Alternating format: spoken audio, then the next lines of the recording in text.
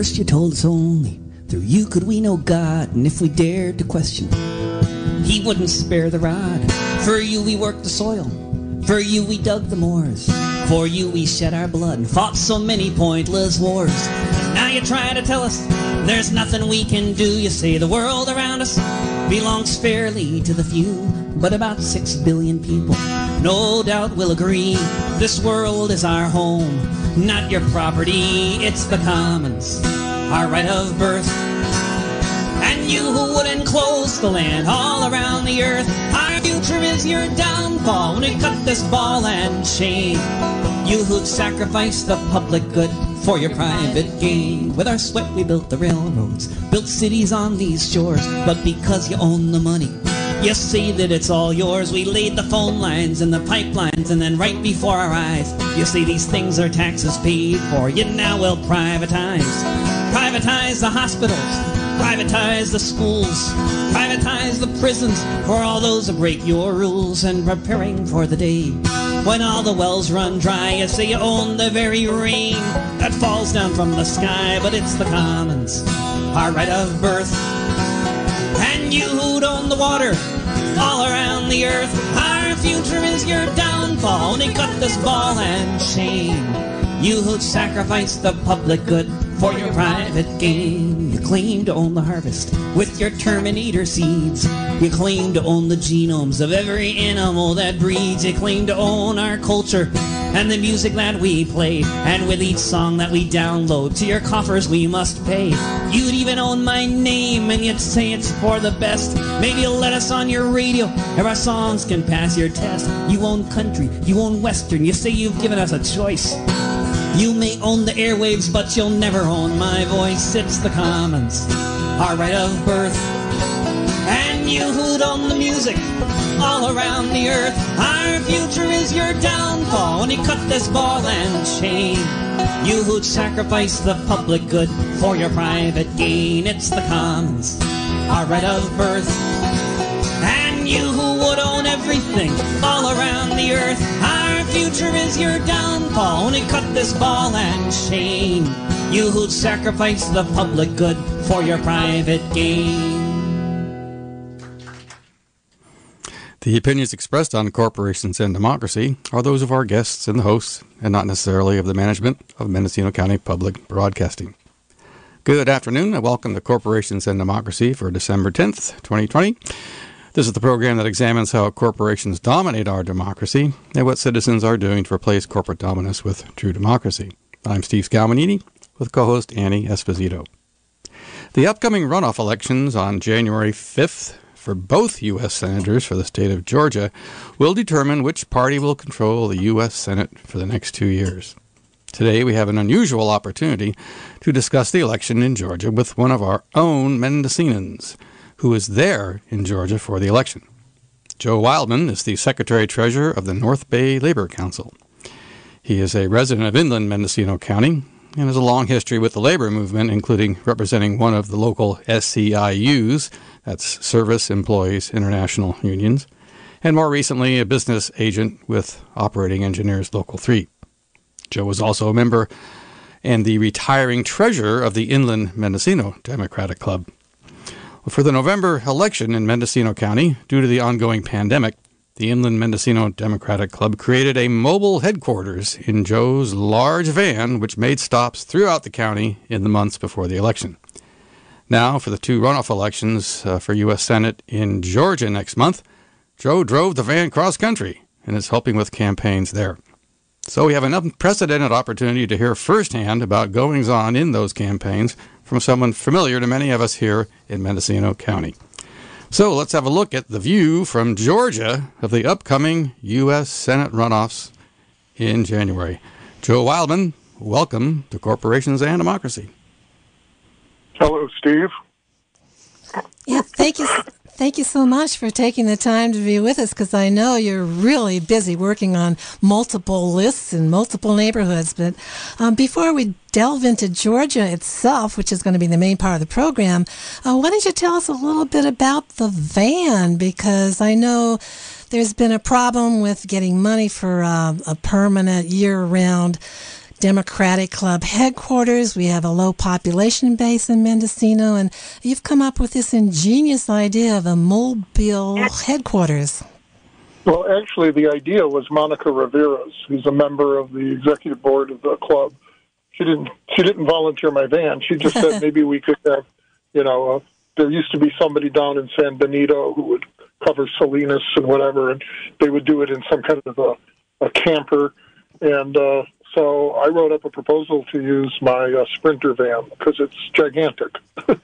And it worked out pretty well. Yeah, and extremely flexible. I know you registered voters in Point Arena. You were able to just pack up the Democratic headquarters and go. And now you're all the way across the country. So I think that's pretty amazing. So now you don't have to pay rent, but you do have to maintain this monster. So there still is a money issue, right? Well, yeah, it definitely costs money. I wish I could afford this van. I bought it when I was the executive director of the California United Home Care Workers, because I was bargaining in like 26 different counties from Imperial to Del Norte, and it was my office and my hotel room, and nobody's paying me to maintain this van anymore. I'm retired, but it's so useful. I can't give it up. Yeah, well, I can see that. You're very nimble with your organizing on this. So the second thing that is very impressive about this is you drove all the way across country. Did you have a relief driver? How did you do that? No, I just drove. Oh, People act like it's really hard. I drive 60,000 miles a year for my jobs that I've had up until I retired, so this was not a big deal. Everyone acts like driving a long time is hard, but it's no different than sitting on your couch.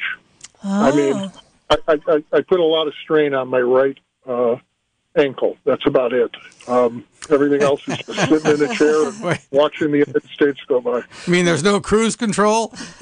There is, but you still end up having to, do something. Well, you do have to be alert for an extended number of hours. I mean, you made it over there unscathed, so you were certainly paying attention, but. Yeah, no, it worked fine. I didn't deprive myself of sleep or anything. I was able to stop when I needed to stop and sleep. It was fine. Okay, I'm made for driving. That's who I am. Okay, well, you have a lot of admirers here for that. Okay. So then the other thing I have to ask you is you drove all the way through Texas with this gigantic Biden-Harris sign on the side of the van, and I'm just wondering what kind of reactions you got on the highway. Well, it's interesting because people think in terms of, first of all the way across Texas, I went across the Panhandle. That took an hour and a half. So it's not like I went all the way across. However, you get out of the Panhandle, you're in Oklahoma. So I drove across the Louisiana Purchase, which on the map is all red. But, even in Mendocino County, people would give me the finger in the van with the Biden. Right. So it's not like it's not like you cross the border from California, or New Mexico into Texas or Nevada, and suddenly the politics change. I mean, frankly, there are some militia people in California. So, I'm fine wherever I am. Nobody had my itinerary, so it's not like they were laying in wait for me. The most they could do is give me the finger or the thumb down. That was about it. That's true. It is a continuum starting right here where we are. Yeah. So, and frankly, whenever somebody would give me the finger or yell something, I would just laugh hysterically. It just tickled me that they would be that ridiculous. Yeah, that's what the Mendonesians do on the Ukiah courthouse. We just go, have a nice day. This is California, but I guess that would work in Oklahoma. Anybody, if they want to give me the finger, I'm just happy to say have a nice day. Yeah. Because it's ridiculous. Anyway. All right, but that still is an undertaking. It is a little more than sitting on your couch. So do you want to talk about some of your compelling motivations to do this? Well, I mean, compelling motivations. The entirety of the federal government is going to depend on what direction it goes, and what it does is going to depend on these two seats.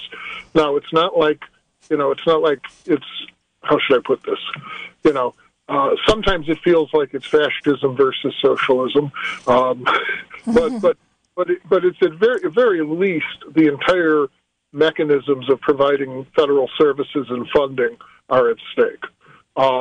And I think it's really important that the Democrats take the Senate, which won't be a panacea, because obviously Joe Manchin is a Democrat in the Senate. Dianne Feinstein is a Democrat in the Senate. Mm-hmm. But, I think and I'm no Schumer fan, but there'll be a world of difference in what will be able to happen with Schumer as majority leader as opposed to Mitch McConnell. Yeah, it's night. Some people would go so far as to say that the planet itself, or at least mammalian life, is at stake here. Yeah, and, it'll be interesting to see whether Democratic control of the Senate actually goes far enough to do that stuff. John Kerry's now going to be heading up to the climate change stuff, and, we'll be getting back into the Paris Accord stuff.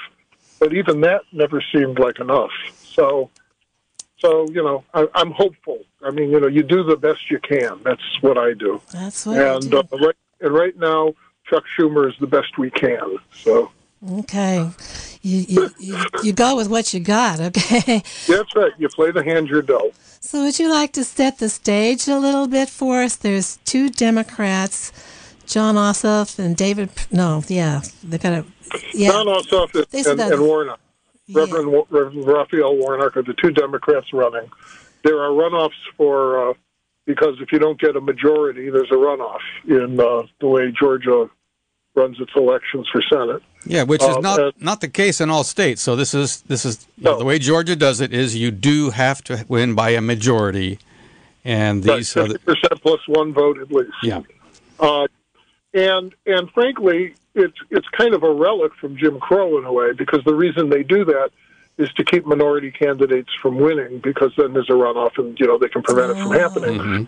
Mm-hmm. Because if there's like 6 good old boys running and 1 African American, right now the African American would win, and so they have a runoff system. But I think it's actually going to be beneficial to the Democrats right now, because I think they could win these runoffs.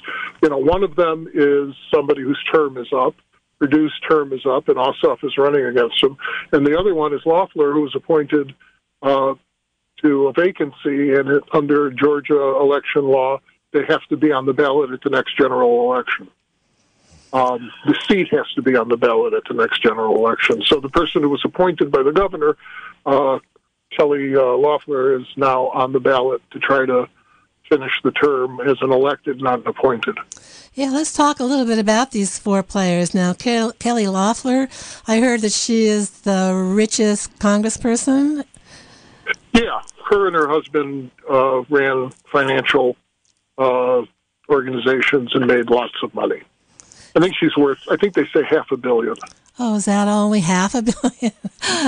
Yeah, well, when you have several billion, you don't bother serving in the Senate. So she's sort of been in the news lately for using information that was available to people that are members of Congress to unload a whole bunch of stocks in a hurry and escape some stock market penalties that accrued to everybody else, right? Both her and David Perdue, the other Republican running, were caught up in that. And they're crowing about how they were cleared by the Senate ethics, whatever. But that's basically Mitch McConnell and company. I mean, that's no big deal. We'll see if any charges are actually brought, because there's still investigations going on. Uh-huh. But what would be better is to just defeat them, and it's possible. I mean, it was close enough, and it's possible. And I would say that the Democrats, unlike most of the time historically, the Democrats look considerably more coordinated and united than the Republicans do. Oh, interesting. Because usually when you hear the opposite, but yeah, it's starting to look like there's some big cracks happening there. One of the things that Loeffler did, I saw her a part of the debate she had with Warnock, and every time she would say a sentence, she would start out by radical liberal Democrat Raphael Warnock, or which is amazing, because radical and liberal are not exactly. It's an oxymoron. It would be like radical liberal. Let me think about that for a minute. Fascist conservative. It's like just throwing these labels out there. Liberals are not radicals. Oh, I think she said liberal socialist too a lot. Liberal socialist. Look, kept saying radical, liberal, Raphael Warnock. She said it like 50 times. Mm-hmm. Yes, yeah. And then she talked about how she was raised on a farm, which she was able to mortgage to go get her master's degree. So she's not exactly working class. Interesting thing about David Perdue, the other Republican that's being challenged by Jon Ossoff. Perdue, I guess, boycotted the debates. Yeah, he wouldn't show up. He went to the first one they had, before the November election, and Ossoff ate him alive. So he's not doing. I'm sure you can find it on YouTube, anybody, if you want to see the first debate. But Ossoff did not pull any punches. Perdue was just speechless. Was that result measurable afterward in polls and such? Do you know? Well, let's put it this way: the incumbent did not win outright. Okay. Mm-hmm. So it certainly didn't hurt Ossoff to not pull punches. He got to where he needed to get. Mm-hmm. And that was running against an incumbent sitting senator. Now, the other race with Loeffler and Warnock is a runoff because I think Warnock got the most votes, and I don't think he got over 20-something percent because there were a number of candidates. Mm-hmm. Okay. Lieberman and another Trump Republican, and so it was a different dynamic than the Ossoff-Perdue race. So I think you've given some indications of some of the problems you have with Perdue and Loeffler, the incumbents. What are the things about Jon Ossoff who's challenging Perdue and Warnock, who's challenging the richest congressperson there is? What are some of the things that you think are reasons why they should be elected? Well, there's the... Other than the fact that they're... Yeah, go ahead. Sorry. Well, other than the fact that they're, will be caucusing with the Democrats because they're Democrats, and it will determine that Mitch McConnell is not the leader of the Senate, which I have to tell you is the main reason that I want Ossoff and Warnock to win. I mean, Ossoff seems to be a pretty sharp guy. But it's not his personality that is drawing me to him. It's who he caucuses with and how power will move in the United States Senate. But he's a little more progressive. He won't be a Joe Manchin. He'll be more progressive than most of the people elected from places like Georgia or Alabama or West Virginia or places where we sometimes get a Democrat, but they have to kowtow. He has not been pulling punches.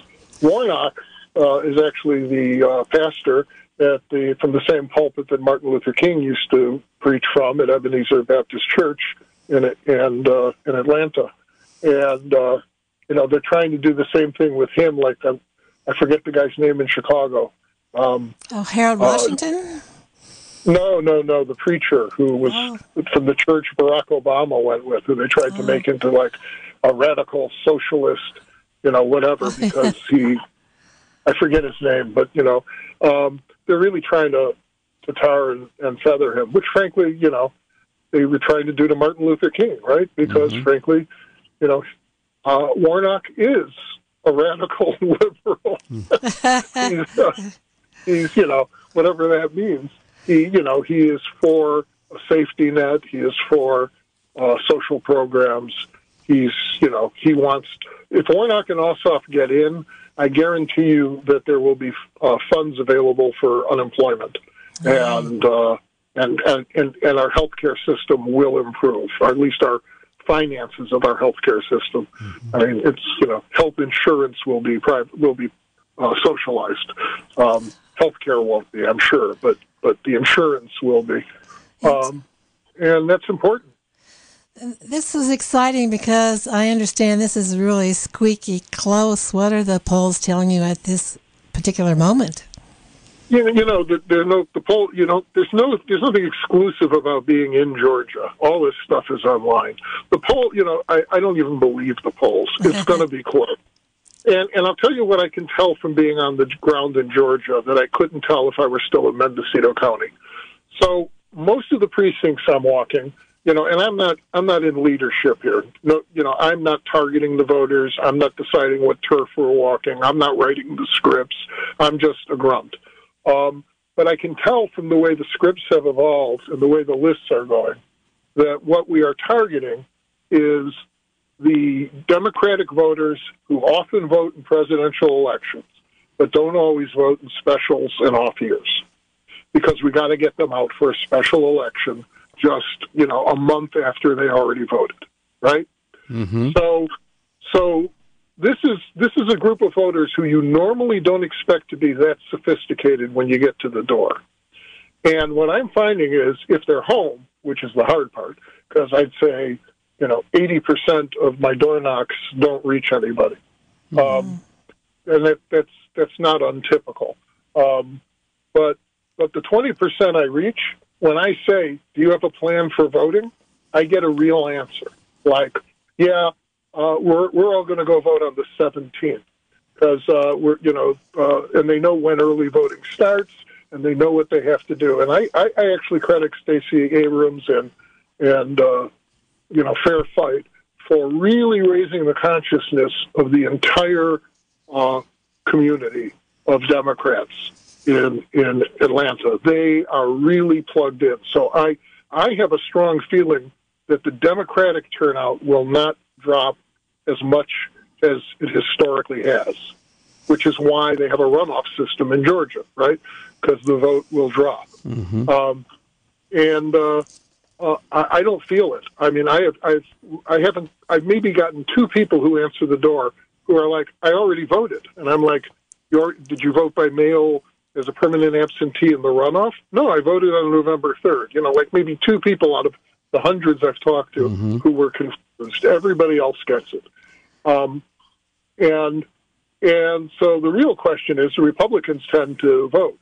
But right now they have so much crazy stuff going on with Trump. I'm not sure how that's going to play out. Yeah, crazy is right. If you look at the simple registrations by party, is Georgia, how red or blue is the state? I haven't looked at that because, like I said, I'm just a grunt. Yeah, they're handing me lists, and I'm going to doors. But clearly there are enough Democrats to win in Georgia. Biden just did. And he didn't win with Republican votes in Georgia. He won with Democratic votes. So there are enough Democrats to win a statewide election in Georgia. So the issue really is to get out the vote, and the infrequent voters who did vote in November that need to be motivated for January. I mean, that's where the key is then, as far as you can see. Yeah, and I got to tell you, I think the whole fight in November and basically winning. The Republicans did not win the 2 Senate seats. They didn't lose them, but they didn't win them, Mm-hmm. which I think really bolsters people's hopes that if they stay in the game, they will win. And Biden carried Georgia, and I'm not sure they were optimistic about that. Mm-hmm. So okay. Yeah, so why don't we just place this and remind people what the context is that overall the Republicans have 50 seats and the Democrats flip one net seat for a total of 48.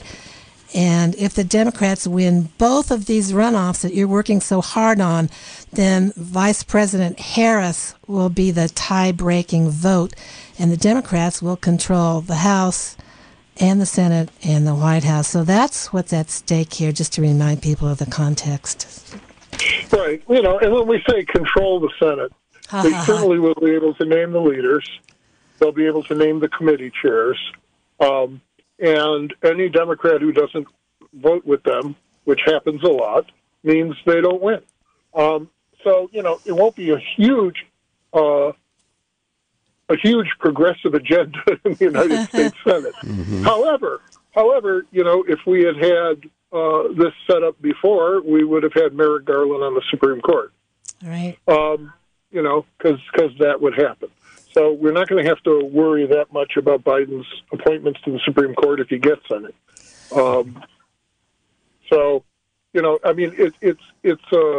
it's a big difference on a lot of things, but it's not a panacea. Mm-hmm. That reminds me that the Garland issue was late in the Obama administration, but early in the administration, if I'm not mistaken, the Democrats did control the Senate, and so, but not a lot was done. They didn't push an agenda real hard at the time. So, what might the differences be then in the next 2 years if the Democrats win an even tie in the Senate and then have a tiebreaker in the vice president? When you say not a lot was done, they took on health insurance reform, mm-hmm. and they had a lot of resistance among Democrats, and the mm-hmm. Republicans were really heavily organized mm-hmm. and scared the hell out of them. And the Tea Party was born, which has really led to more of a skid for the Republican Party off the right-wing cliff. Mm-hmm. So they played their hand trying to do healthcare reform, and that was all they were able to get done before there was a mass revolt. Mm-hmm. I'm not so sure it wouldn't have been better to try some other things too, but I think Obama knew. I mean, Mitch McConnell said he wasn't going to let anything get through. Mm-hmm. So, and even though he was a minority for some of it, he was able to bollocks a lot of things up. Because the Senate is not totally majority rule. Mm-hmm. There's all kinds of things that the Senate can do in the minority. Yeah, and you were touching on this, too, that a lot of us are wondering what influence the Squad and the Bernie-crats will have under a Biden administration. I think if their policies are right and they move America, and I think their policies are right, and that they'll move America, that Biden is a politician who would be responsive. Mm-hmm. Okay, there you got it. Because he's a politician. I mean, that's what he is. Right, that's right. That's what he is.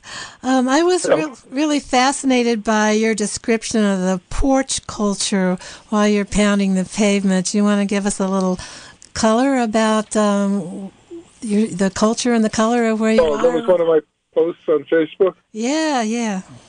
Well, it's an out. Even though it's freezing cold for Georgia, it's probably 60 degrees. People are outdoors. They're out on their porches, and when I'm walking precincts, people just will yell out, "Who you looking for?" And I'll say, "Well, I got so and so and so and so." Well, they're not going to be home till at least 4 o'clock, because they're across the street. They'll say, if the car is there, look. I mean, people just talk to you because you're walking in their neighborhood, mm-hmm. And they know everybody's business. Mm-hmm. I grew up in a neighborhood like that, so I can relate to it. Yeah, I like the description you gave that the neighborhoods were blighted, but they were strong. And I thought that was really interesting. Yeah, people were looking out for each other. However, the buildings were, definitely run down. Not a lot of capital investment in some of these neighborhoods. Yeah. So who are some of the people you've been working with? Let's do some name dropping here. Who have you been hanging out with, Joe? Oh, you mean because of my posts? Well, one of the times I showed up, getting ready to go out for the walk, there was Andrew Yang and Martin Luther King III. One of the things I really enjoyed is when I drove into town, and I thought, where am I going to go? How am I going to find a campaign to plug into? So I looked at the Warnock website, the Ossoff website, and I saw that I wasn't far from a park where they were putting a canvas together to go walk. And I drove to the park just to say, hey, where do I go tomorrow? And the guy in charge of it was a guy I know from Sonoma County, Jackson Boaz, who's like 16 years old, and he was organizing the walk. That's sweet. Came all the way up. He was the president of the Young Democrat, the Wine Country Young Democrat. Mm-hmm. He's a great kid. And I can say kid because he's 16. But he's a great kid, and, he's going to know the name, Jackson Boaz. He's going to be doing stuff. All right. He's extremely competent. I was just, when I first met him, I said to his uncle, I'm sure within a couple of years I'll be working for him. And here I am. Okay, Jackson Boaz. You heard it here first. Yep. Yep. And then, of course, with we always associate Stacey Abrams with Georgia. So how have you been hearing about all the work that she has been doing and the effect it has now and continues to have? And have you run into her? And is she around helping you? No, she's doing her thing, which is her organization. And, there are probably, as you can imagine, because the entire federal government depends on this outcome, probably 30 or 40 different campaigns. So, we're walking past each other. Today, I was working this giant apartment complex, like 160 units on 10 acres. And I kept walking into a guy from Planned Parenthood, because Planned Parenthood has their staff out here walking precincts because, their entire federal component of a lot of the programs they run depend on the Democrats winning. So Planned Parenthood has people walking, Fair Vote. I can't even name all the organizations. And Stacey Abrams did the cultivation, Her work cultivated these victories. She did the planting, the clearing of the rocks, the planting of the crops. And right now, I'm plugged into a ground operation that's just harvesting. Wow. And so, I don't hear about her a lot, but her work is evident in everything I'm doing every day.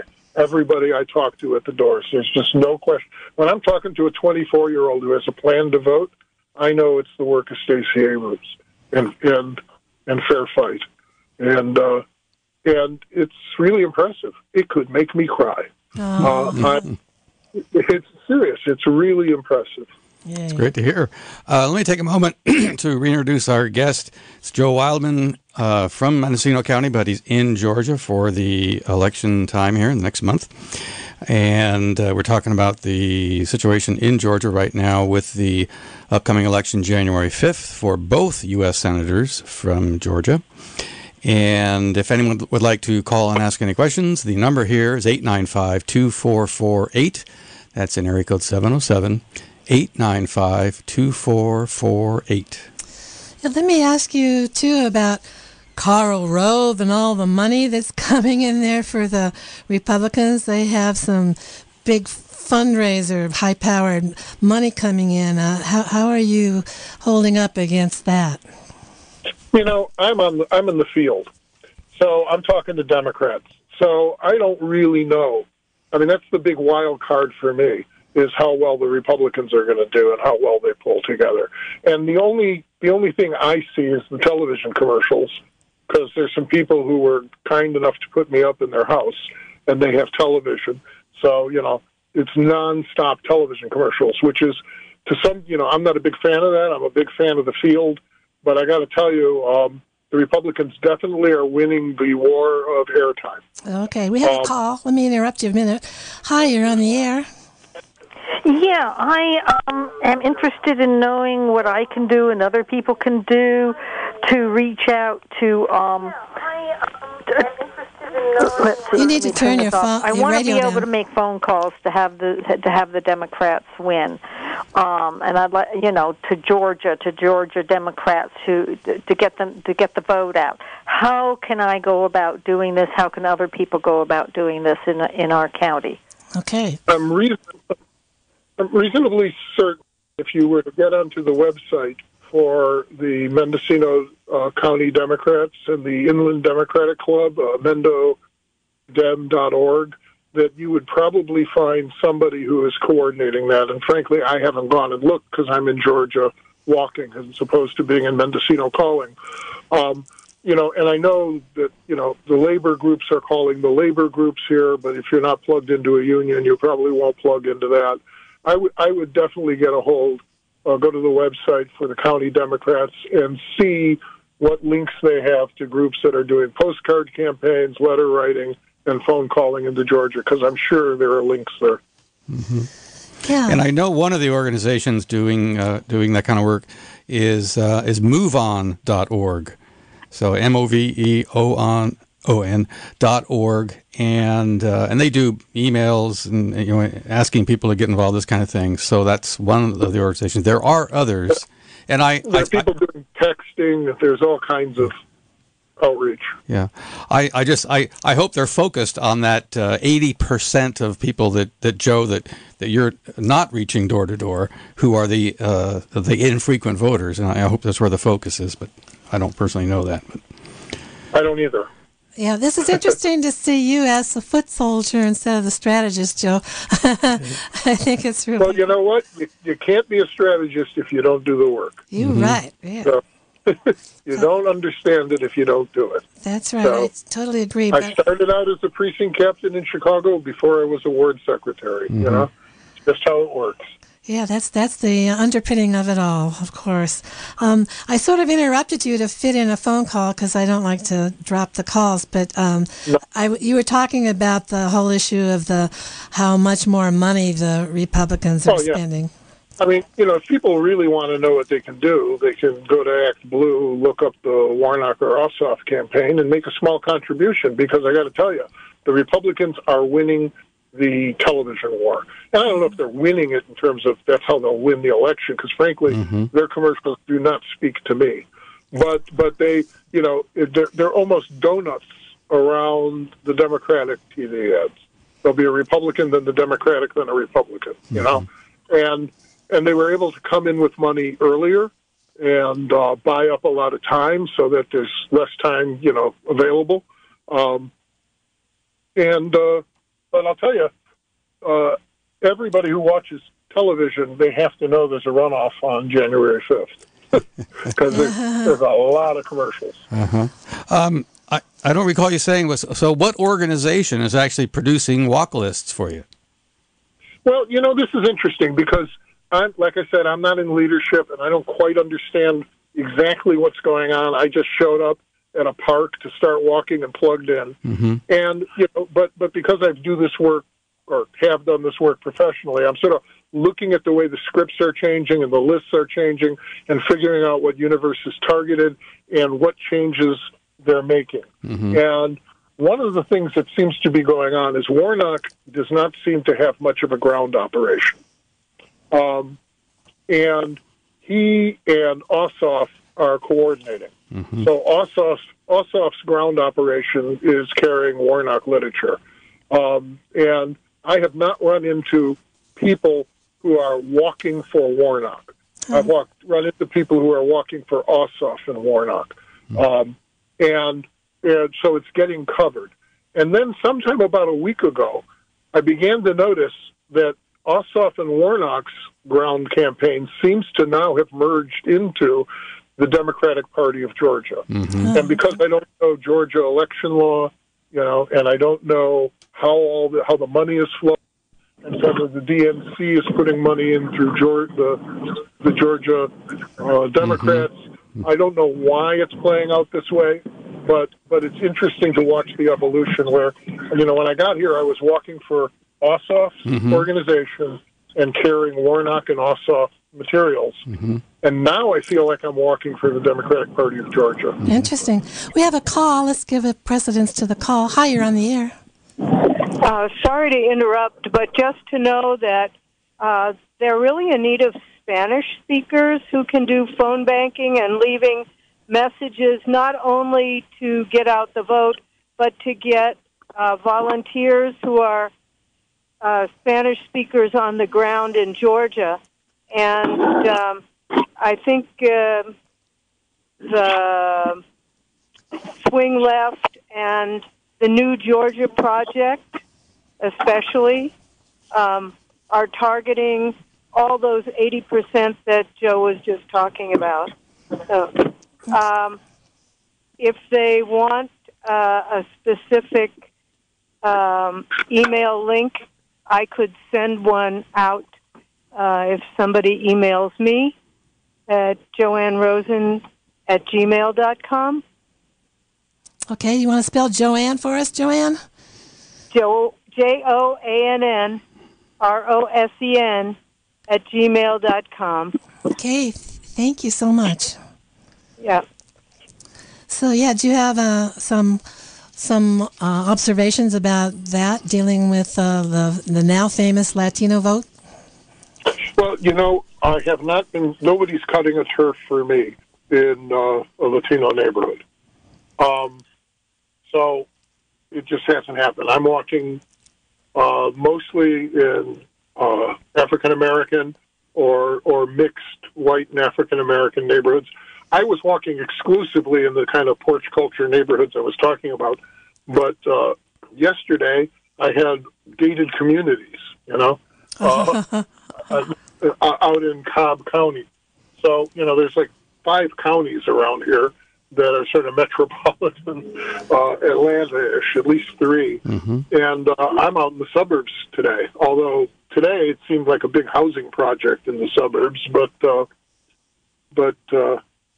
So I have a little bit of a cross-section socioeconomically, but it's basically, I don't think they've cut anything for me that isn't English-speaking. I haven't come to a door with somebody who wasn't English-speaking. I had some Indian immigrants and some, an Iraqi immigrant, but, they were English-speaking.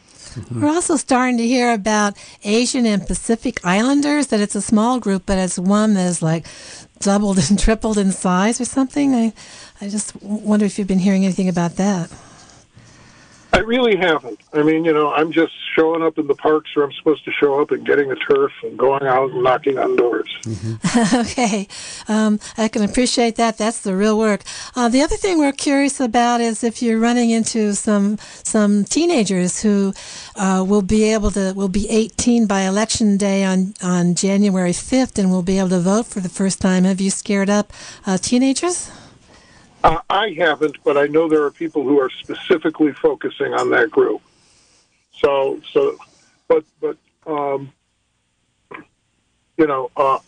I have to tell you, when I'm in California, I know the elections code. In Georgia, I don't even know about early registration, whether they can register early, any of that stuff. Because it's different in every state. Right. So there are people really focusing on that, and it's not me, and they don't cut those names. I only have currently registered voters on my list. Okay. Yeah. Have you run into any voters who had difficulty voting in November? Because there is an ongoing issue, and there's lawsuits pending over voter suppression by removal of voters before November. Have you run into any of that? No, I've run into people who requested an absentee ballot and never came, and then had to go vote and had to do whatever it is under Georgia law to don't have a ballot to surrender, to do some affidavit. And, it was a pain in the ass, and they complained about it, and they said they're not even requesting one this time. They're just going to go early vote. Mm-hmm. So I heard some stories of major inconvenience. Mm-hmm. I don't know whether it rises to the level of a lawsuit with the people I've talked to. Mm-hmm. They were able to. That reminds me to mention that the deadline to register was 3 days ago. It was on the 7th. That's correct. And I walked with registrations in case somebody, in the household wasn't registered. I mean, I was trying to figure out what my lists were, because it's not like they said, "Here, Joe, you do this stuff sometimes for a living. Let's talk about the universe we've selected." So frequent voters are not on my list. So I would go to a door and knock, and a 50-year-old woman would answer the door, and all I had was 3 folks in their 20s on the list, or 30s, and this would be their mother, who was a frequent voter. Mm-hmm. Right. who would say, "Oh, I'm going to make sure they vote." Yeah. So it's how I figured out I don't have frequent voters, and I don't have never voters. So anyway. So let me mention how fascinating this is to anybody. It was fascinating to me. Yeah, it is. So to listeners, we're speaking with Joe Wildman, who is from Mendocino County, but is out in Georgia for the runoff election, and is working on the elections there. And if anyone would like to call in with any questions or make any comments on the air, the number here is 895-2448, 707-895-2448. And are you doing that thing where you tell the voters to go online and check to make sure that your ballot was actually counted, like we do here? Well, I haven't had to tell anybody that. I'll tell you, they're talking to me about it. And I have a pamphlet that I give them that talks about checking on your ballot. It talks about a lot of things. It talked about the deadline for registering and all that. So I'm leaving them with materials. And like I said, they're way more sophisticated than I had expected. Yeah, that's great. Yeah, they've been targeted for a lot of information, and it sounds like some of the real information is getting through to people. That's great. Maybe go ahead. I was just going to say that there's more than one runoff deadline in Georgia. So there were state offices that had an election already. Had their runoff the first week of December. Mm-hmm. So there was more than one runoff coming, and I was really impressed with how people were able to keep this straight in their heads. Yeah, so it is. Maybe we should go into the timeline a little bit. Like the deadline to register to vote, as Steve said, in Georgia was the 7th. Then 16 days of early in-person voting. I'm sorry. Yeah. No, go ahead. That begins on the 14th. And then voting day is actually January 5th. Right. And then, of course, we have the whole national thing where the electors are going to cast their vote across the nation on the 14th. And then the vote count will be released on January 5th, the same day as the runoff. So that'll be all interesting.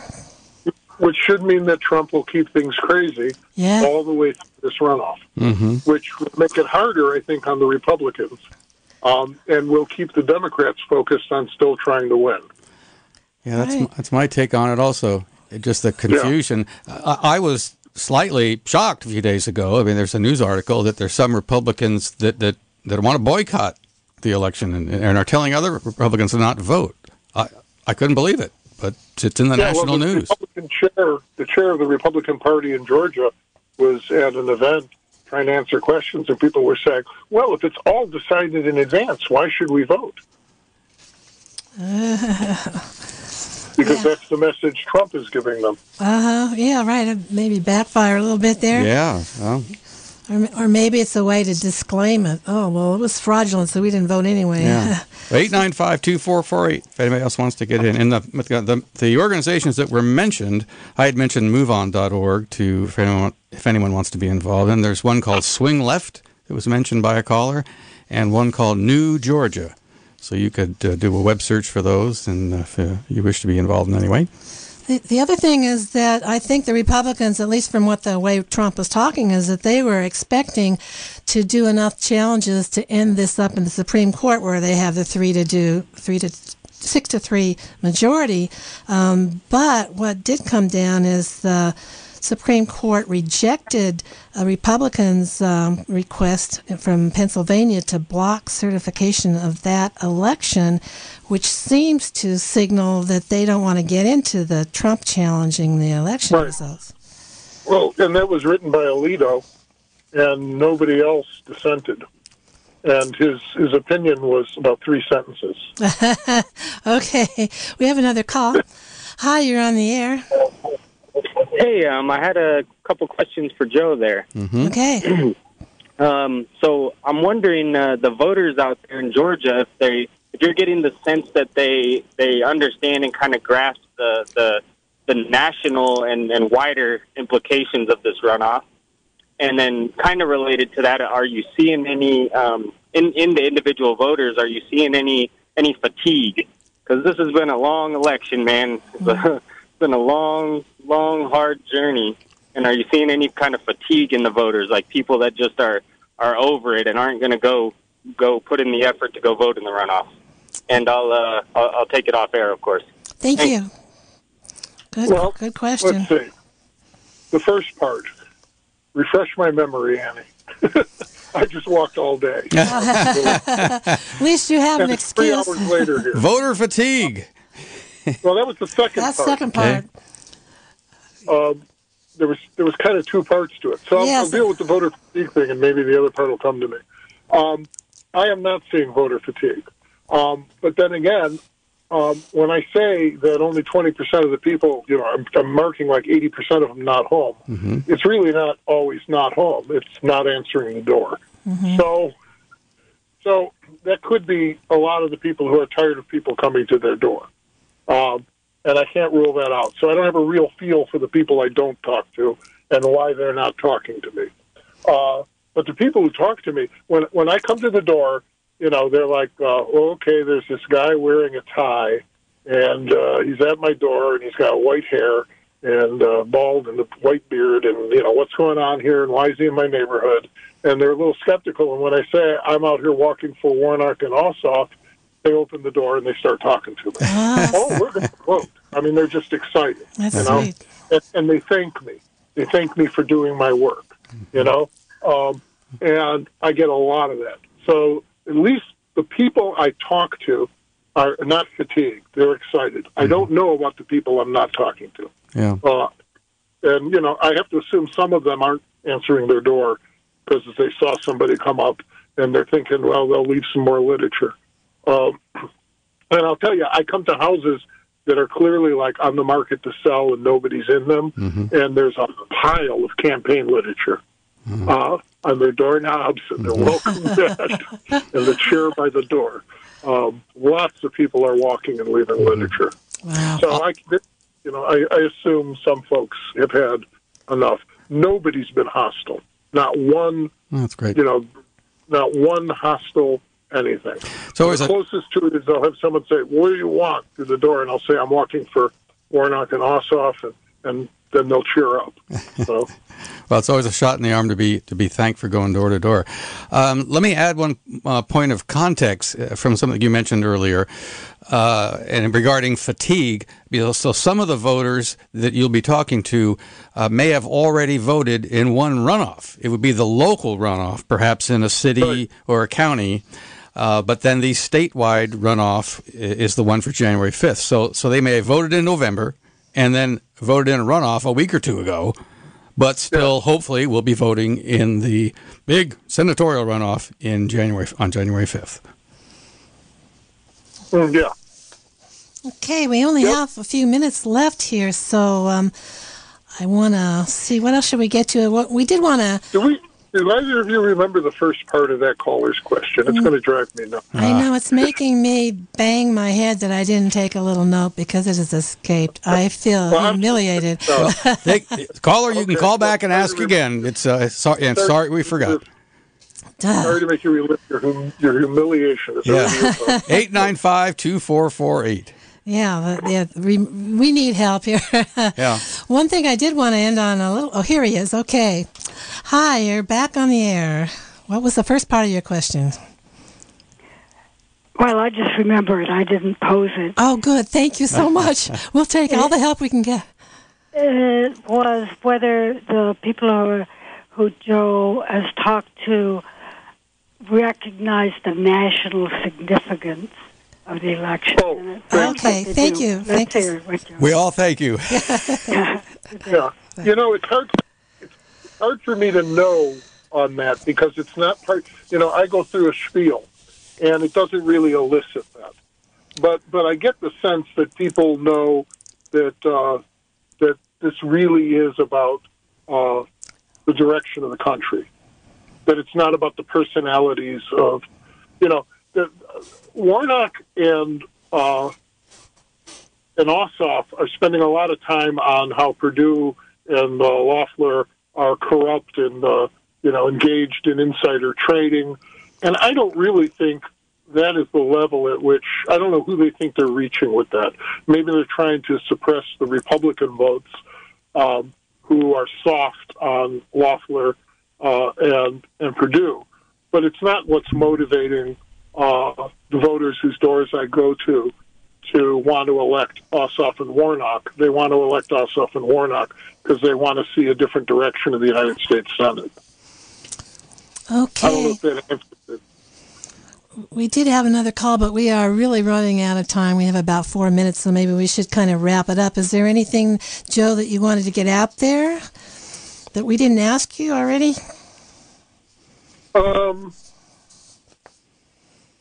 No. Okay. One thing.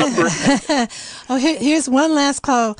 Okay, you're on the air for one last call. Turn your phone down there. Oh. Turn your radio down. Turn your radio down. Sorry.